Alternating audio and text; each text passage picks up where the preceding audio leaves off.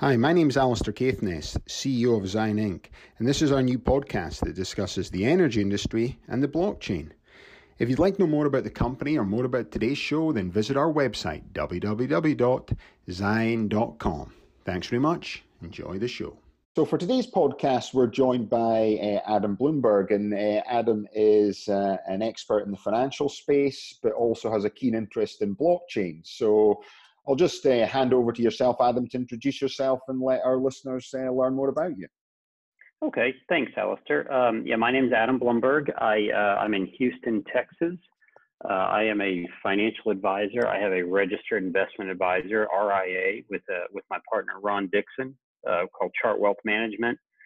Been in the business almost 11 years now in the financial services business, doing financial advice mainly for business owners and other investors, other families.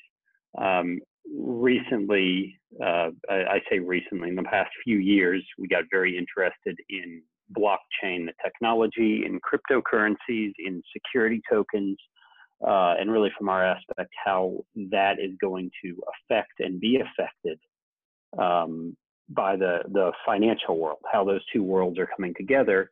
And it's really interesting. And we met and we're very interested in security tokens.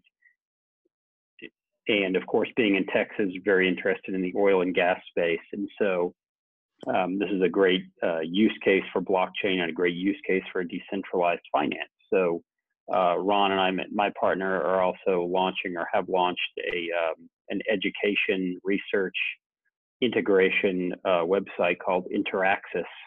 It's at interaxis.io, where we're doing a lot of videos just explaining how the finance world and the crypto, digital, decentralized world are coming together. So Adam, so why should people actually care about the blockchain? Care about the blockchain?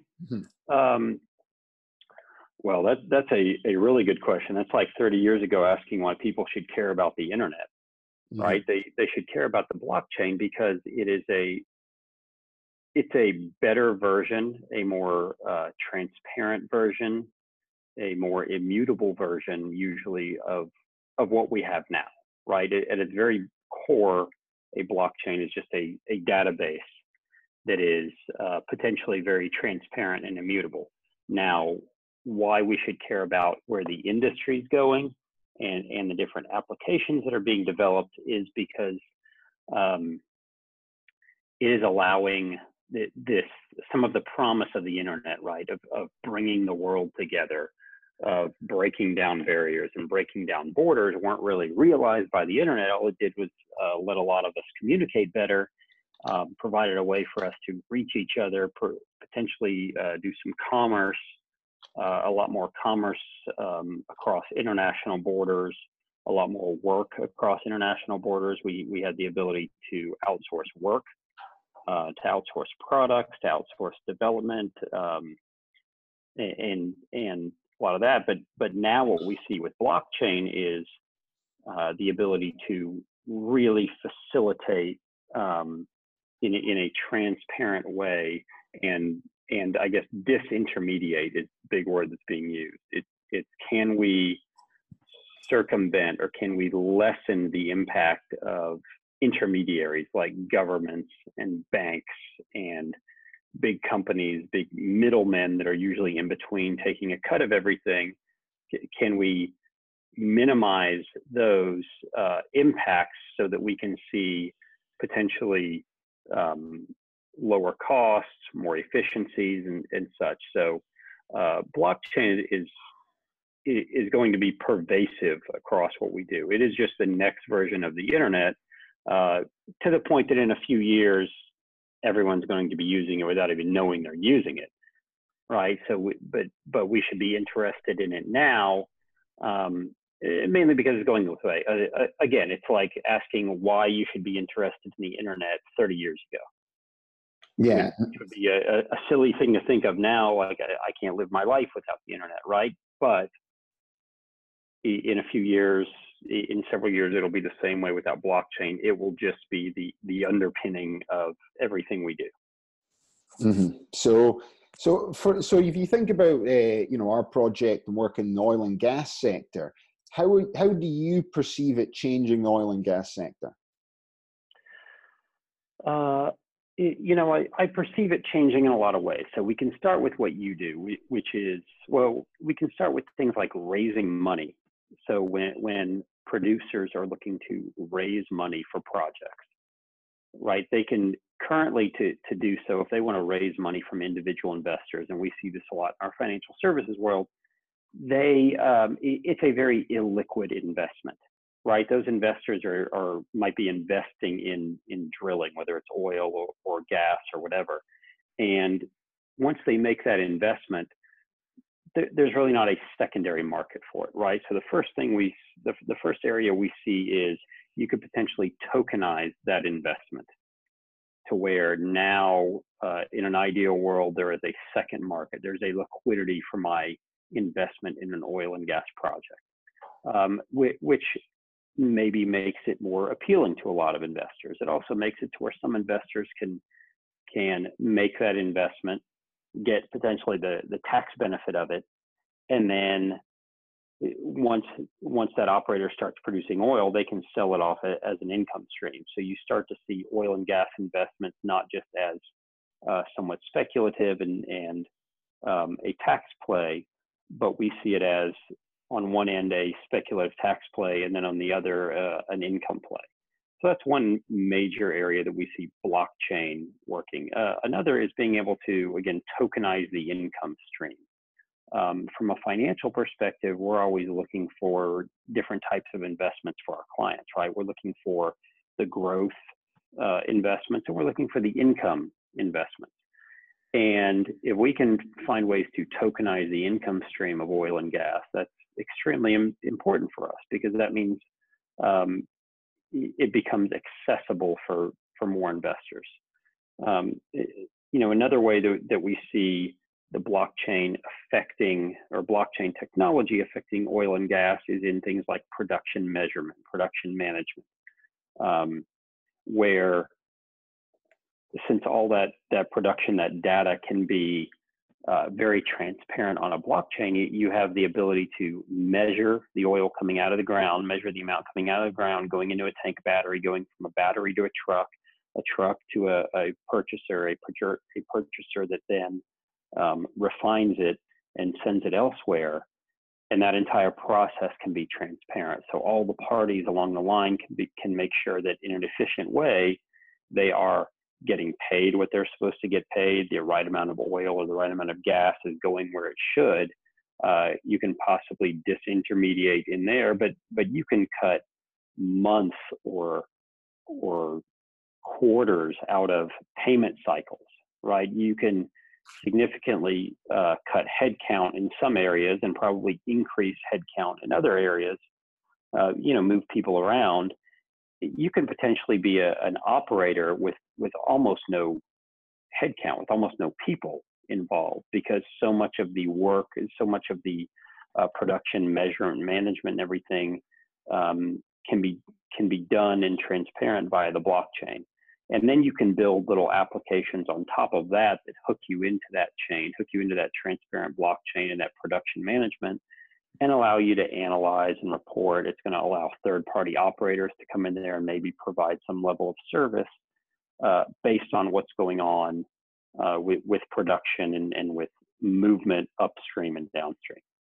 So that was a really long answer. I hope that helps. No, that's really interesting. So when you're talking about that, if you're thinking, people are starting to come, learn about the blockchain. So, when I'm speaking about the oil and gas blockchain, when I started speaking about this in December last year, I've got a lot of friends in oil and gas that just, thought I was making this stuff up.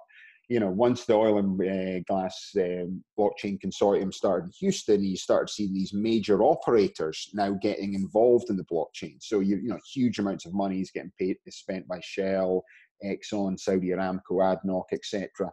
you know, it started to come into the forefront. And now you've actually got a lot of the big service companies now coming in, and, you know, they're spending a lot of money and they've got key blockchain people. But then you've got the entire supply chain, and that's where most people sit in the oil and gas industry, you know. So how is it going to affect them? And if they're interested in the blockchain or what's going to happen, how's their job going to change in the future, you see? Well, the supply chain to me is probably the biggest part where blockchain is going to affect the oil and gas industry and just about every industry, right? Because the supply chain is where you need the most transparency. And that's where we're going to see the biggest potential gains in the fact that you can actually watch whether it's oil, gas, any products that are being shipped anywhere. You're actually going to be able to watch them move along the supply chain in a transparent, either public or semi-private blockchain. And as it moves along the chain, you're going to have the mechanisms, the smart contracts and such to affect payment, change of ownership and such. So an example might be as oil moves from the ground to a tank battery, if it moves along a pipeline to a certain purchaser, you might have devices along that pipeline that register when the oil has hit there. And at that point, payment can be initiated. Ownership can change hands and payment can be initiated, right? So when you start talking about the pipeline companies along the supply chain, they're going to be able to automate so much more of their infrastructure and so much more of their cycles. Hopefully, you know, for the better, to be able to effectuate lower payment cycles and more efficient systems. So the supply chain is going to definitely be impacted. So for those companies along the supply chain, you know, to me, like I'd say, rather than try to fight it, try to figure out how you are going to be the ones that are going to integrate a blockchain or blockchain technologies into your system, and even try to develop the technologies to make the system more efficient rather than trying to fight it. Because what we've seen in oil and gas, and really in any industry, is it's usually going to move towards being more efficient.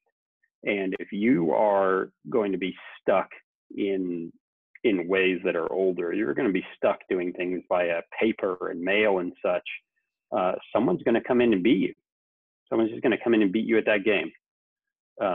Because there are going to be small providers, again, that can be efficient, that can be multinational, that can be developing these products and these services, because a lot of the data is going to be transparent, and they're just going to make the entire system and the entire chain more efficient. So the supply chain, to me, in oil and gas, and really in so many different fields, is where we're going to see the biggest impact in terms of greater efficiencies, because we're just going to be able to track everything transparently from beginning to end.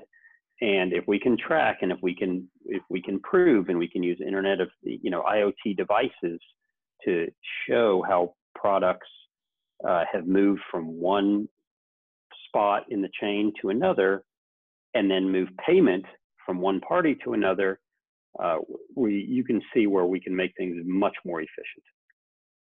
Yeah, to me, that's one of the big savings for a lot of people out there, is they don't realize this trackability of everything is going to create huge amounts of efficiency and time saving, you know, because you hear all the stories whereby there's guys sitting, there's a problem on a rig out in the Gulf of Mexico. So they helicopter out 6 guys, and then they get there, don't have the right parts. So suddenly you're paying the people out there. And, you know, and from my perspective, I think people in the supply chain is the fact that you're going to be able to track everything and have the timeline for everything, that suddenly this control of the project should actually improve in so many ways, that people maybe from the outside thinking, well, how's it really going to affect you? But if you start thinking about time delays that's happening within the industry, and the saving of time delays, this is where, you know, I see huge money savings coming in as well. Oh, sure. There's big savings potentially in time delays, like you said, in money delays. Think about when you produce something and have to wait 90 to 120 days to get paid on it, simply because there are human processes and paper processes and mail processes. That seems a little silly to be waiting that long for money to change hands on a product that changed hands 90 days ago. So that's where we're going to see quite a bit of savings too. Now we have to be cautious and be careful in not, making the assumption that just because it has the potential to be more efficient, that it's going to be readily adopted, right? The internet has been around and usable for 25 or 30 years, and the oil and gas industry has not adopted it nearly to its potential, right? I mean, you and I both know that there are still, in some cases, the extent to which the oil and gas industry has adopted the internet is they PDF invoices and email them to each other, which is basically using internet technology of 20 years ago today, right? So just because it's more efficient and has the potential to be more efficient doesn't mean it's going to be adopted. We have to figure out not only how it's more efficient, but how we can get users, how we can get the companies, how we can get adoption, and how we can get behaviors to change. And that, as you said, is somewhat starting with the top, with organizations like the Oil and Gas Consortium, Oil and Gas Blockchain Consortium here in Houston. But we know that it's really difficult for a lot of big multinational, multi-billion-dollar companies to agree on anything.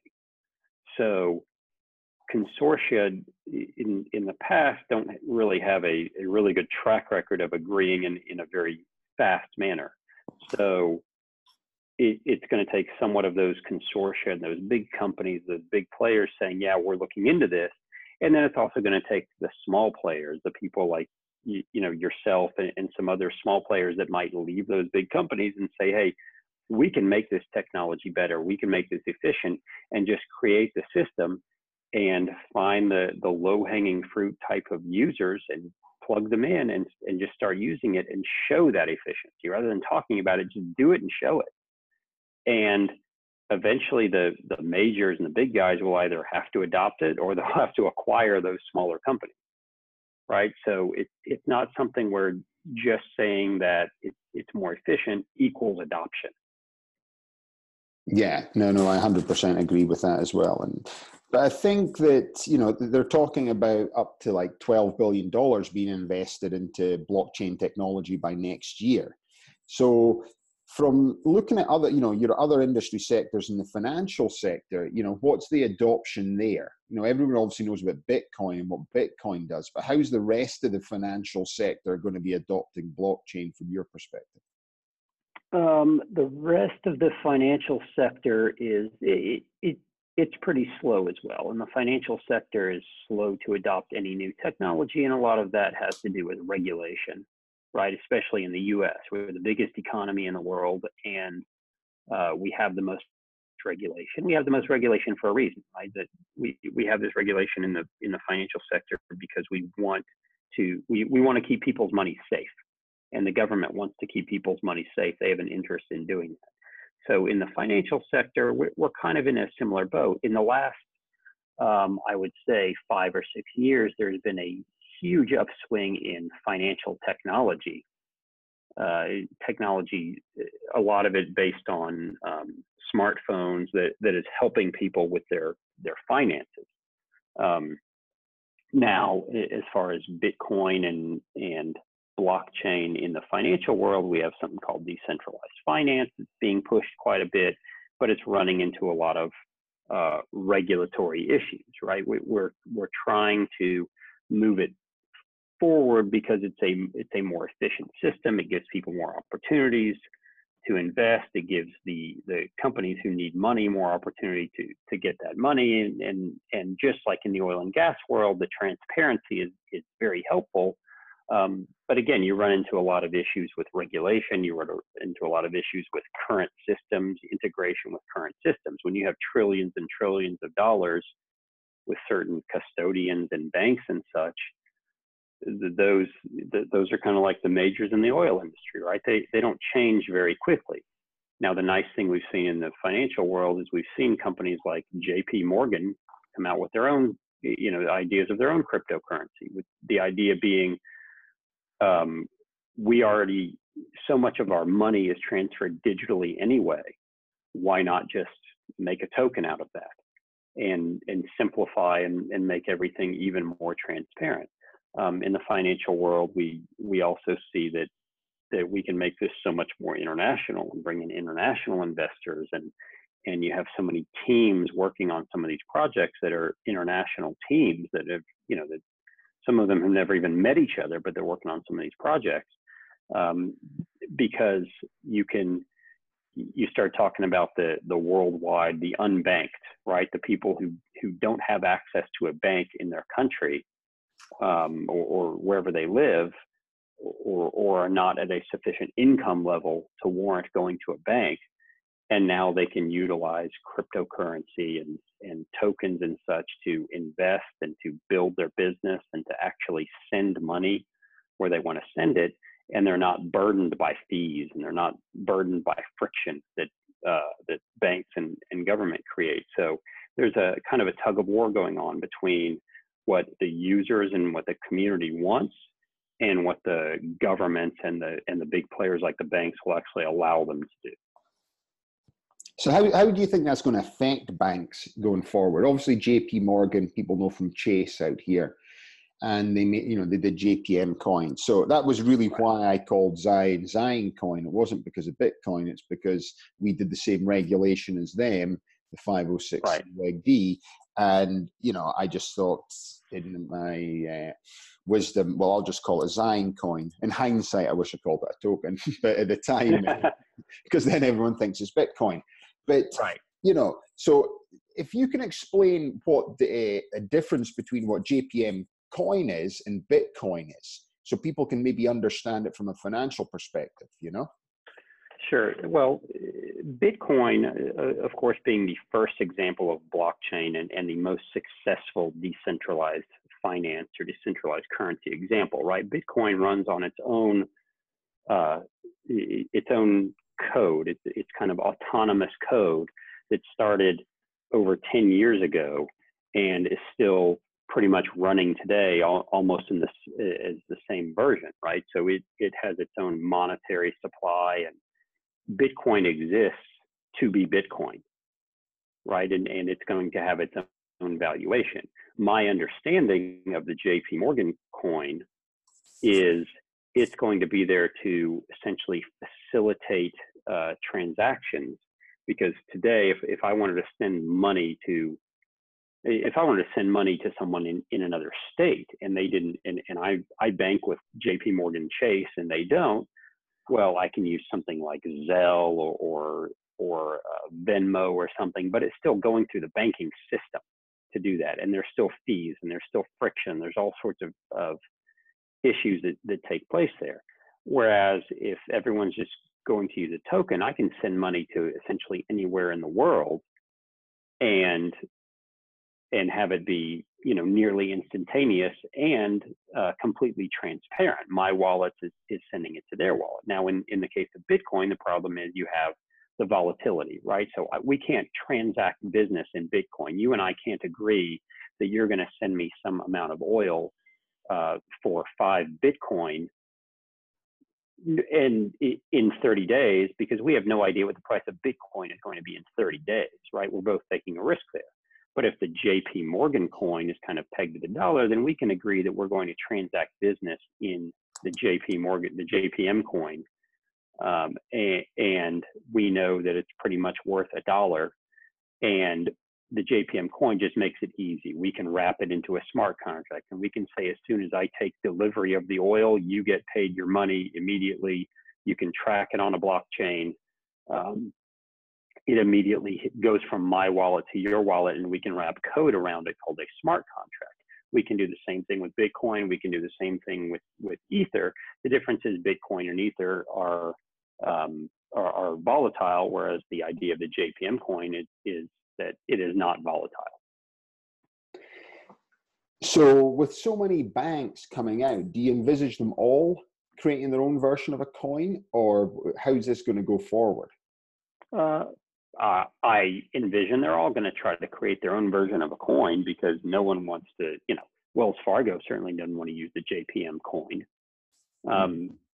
So I assume that they'll all try to start that, and it'll basically just be a digital representation of a dollar or some currency that you hold in their account, right? So it's not going to be anything revolutionary. It's just going to be their, when I deposit $100 in my JP Morgan Chase account, they're just going to denote that probably in JPM coins, JPM tokens, so that we can, I can transact business. I can send money to anyone else, and they can just do that via blockchain, which is a lot less expensive and more efficient than trying to do it via the current ACH system, the current wire system. So I think all the banks will create it. I don't think it'll be anything revolutionary. It'll probably be somewhat pegged to a dollar. The thing is, what will we be able to do with it? Will I be able to trade one JPM coin for one Wells Fargo coin? Right? Where will that reconciliation take place? And that's going to be the question. So they're not creating anything that's revolutionary. They're not trying to create a JPM coin that goes up in value, because that, to me, doesn't really help them. What they need is the ability to transact business and move money in a more efficient way. And that means without using the current banking rails that we have, but changing that. And Bitcoin showed us how to do that. Right? They showed us that it's possible to trust code to be able to transact and move money from one place to another relatively quickly. And we can trust that the code will do that. The current banking system does that, but they do it in a very roundabout way that ends up being relatively expensive, considering I just want to get my money to you, right? I just want to move money from myself, from my bank account to your bank account. Why do so many hands have to be in there taking fees and slowing down the process? So how do you think this is going to affect banking going forward, if such a huge bit of a lot of these banks now is just generating money from fees? Well, the banks are going to have to they're going to have to figure that out, and on one hand they're kind of trying to fight it. Look, the banks are there for a reason, right?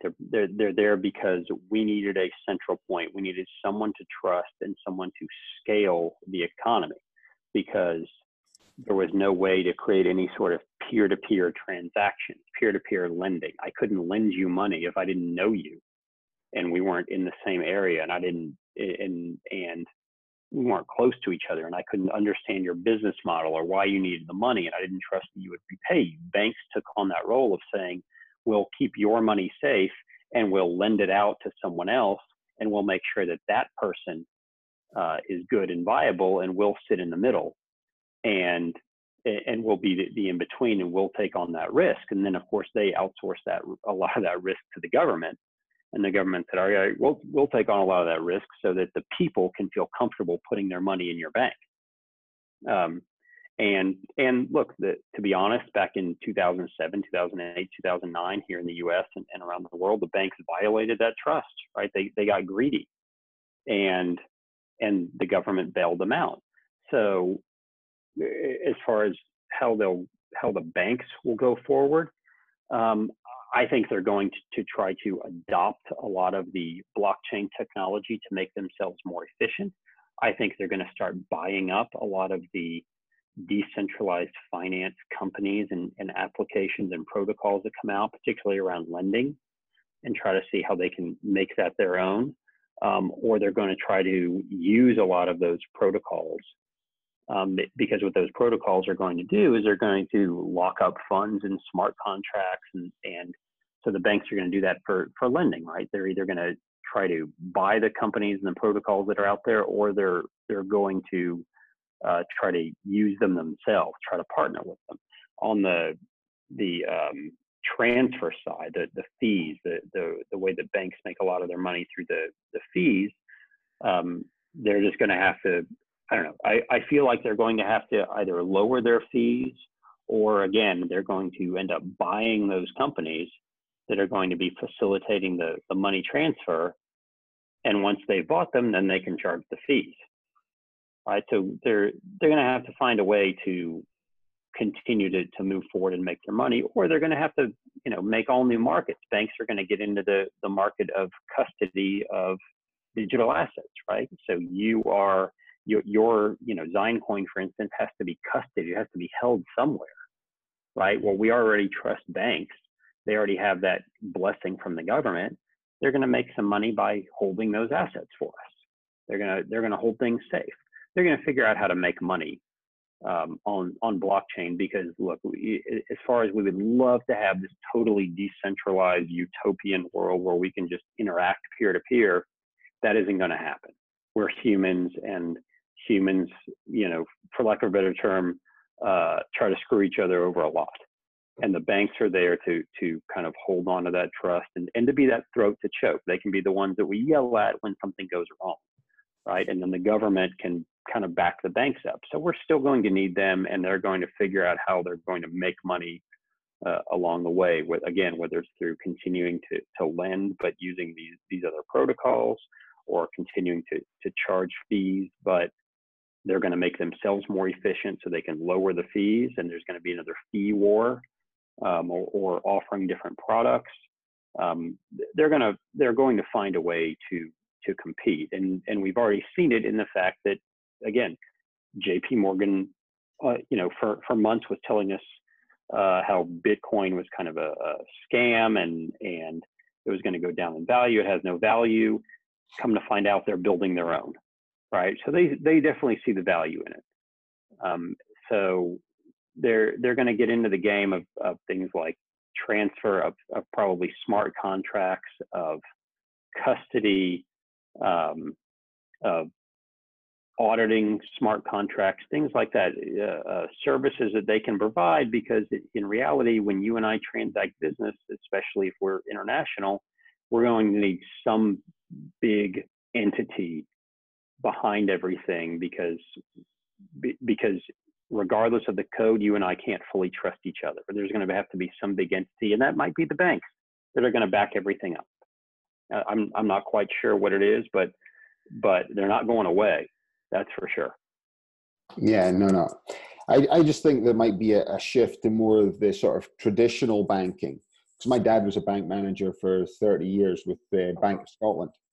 So back in Scotland there. And when he first got into banking, the traditional banking was money and lending, small business development, but just as everything evolved with it, it just moved away from that. And it just went into the sort of fee culture and just moved away from just looking after the customer on a small scale.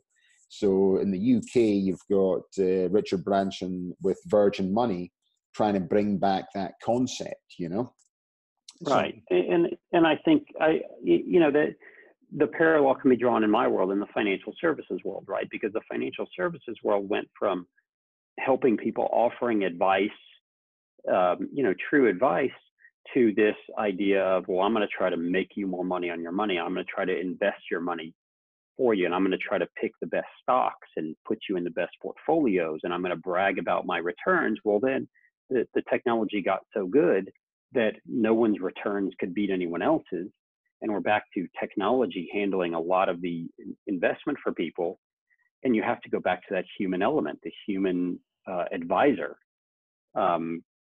Utilizing the technology. So banking might be the actual people and the relationships on top of the technology. As you said, the old school, back to those banking relationships that are kind of backing everything up. So you can get a decentralized loan, but the bank has to be backing that. right? So, and helping people with their, a kind of a place to deposit money and a place to get loans. They're just offering it in a different, more technologically efficient way. Mm-hmm. Yeah, no, that makes sense with that as well. So just one last thing to cover as well. It's been really interesting, Adam, is, I'd like to just speak a little bit about Libra and what Facebook are doing. So when they announced Libra, when it was coming out as this new stable coin from Facebook, which is sort of makes sense, they're moving into this sector. It was really the thing that interested me was you had people like Visa and MasterCard and PayPal all looking like they're going to be involved in this project going forward. So if you can just explain your viewpoint on this, and then why would these big sort of financial institutions get involved in something like stablecoin with Facebook's Libra rather than Bitcoin? Well, I'll tell you this. I looked at Libra months ago when it first came out, and I haven't really looked at it again, and I've kind of followed it. Of course, they want to get involved because it's Facebook, and it's Facebook's the idea that Visa and everyone else can get involved with a coin that every user of Facebook, Instagram, WhatsApp, whatever else Facebook owns, is able to send money to each other. Of course, they want to get involved in that because that opens up a whole new economy. Right now, I mean, I know, look, my wife buys things that she sees on Facebook all the time that someone is selling their old furniture and she buys it on Facebook, and but there has to be a dollar transaction now. Well, if that can all be done using Libra, well, that opens up everybody to sell to everyone else in such an easy manner, and going, right through the Facebook interface or the Instagram interface or whatever interfaces. I mean, that's huge. So of course, all those big players want to be involved because Facebook is such a monster in having so much data, right? I mean, for all those big companies to have access to all that data that Facebook has, I mean, that's really, to me, that's what a big part of Libra is this ability to now you not only have everybody's social media posts and what they're doing and where they are and who their family is and everything, but now you go, okay, we know everything they're going to spend money on and who they're spending money with. That's huge. So of course, all those partners want to be a part of it if they can, until the government, decides to shut it down. Because in reality, something like Libra and any cryptocurrency where you can transact business using it, well, that cuts into the business of Visa and MasterCard and PayPal, right? That cuts into their business, so they might get cut out of quite a bit. There are quite a few other blockchains and stable coins that are trying to cut out Visa. And of course, Lyft and eBay want to be involved because, well, if they can transact business in Libra and everyone's used to using it, and that's the currency of choice, well, of course they want to be involved. Now, the other thing to remember about Libra and what they were potentially trying to do, which is a big push for a lot of blockchain and cryptocurrency people, is what we call banking the unbanked, right? So if you could have your identity kind of through Facebook and be able to have some money in terms of Libra, and you're not able to get even necessarily, depending on where you live, you might not be able to get a passport because you might not have a birth certificate. You might not be able to get a bank account. And having a bank account is what opens you up to the rest of the economy, right? Having a credit card and such, that allows you to buy things. So if you can just have a Facebook account, and by virtue of that, you have Libra cryptocurrency, that incredibly opens up the number of people now who can transact business and send money to each other around the world. So of course, all those companies want to be part of it, because if I now have an online personality, and I have money attached to it, and I never had that before, and I can buy things from you, that's huge. And that's the unbanked around the world. Part of what Libra said they were trying to do was give those people some ability to transact and to be a part of the economy. Right now, it all is still kind of in the background of it. It's Facebook, and Facebook has some privacy issues, and you wonder, okay, is Facebook going to be tracking every single thing we do and everything we spend money on? And now they're going to have a whole bunch more people that they weren't able to track before, and now they can do it. So that's kind of in the background. You almost wonder if it weren't attached to Facebook, would it be okay? And I don't know, but yeah, I mean, of course, all those companies want to be part of it, because Facebook has so many users. They have so much data and so much information, right? If Google came out with it, it would be the same thing. If Amazon came out with it, it would be the same thing. Facebook just said it first. So from that there, you presume Amazon will probably launch their one shortly afterwards, or something similar? They might. Look, Amazon is probably more in the business of maybe letting someone else do it and then just buying it and integrating it.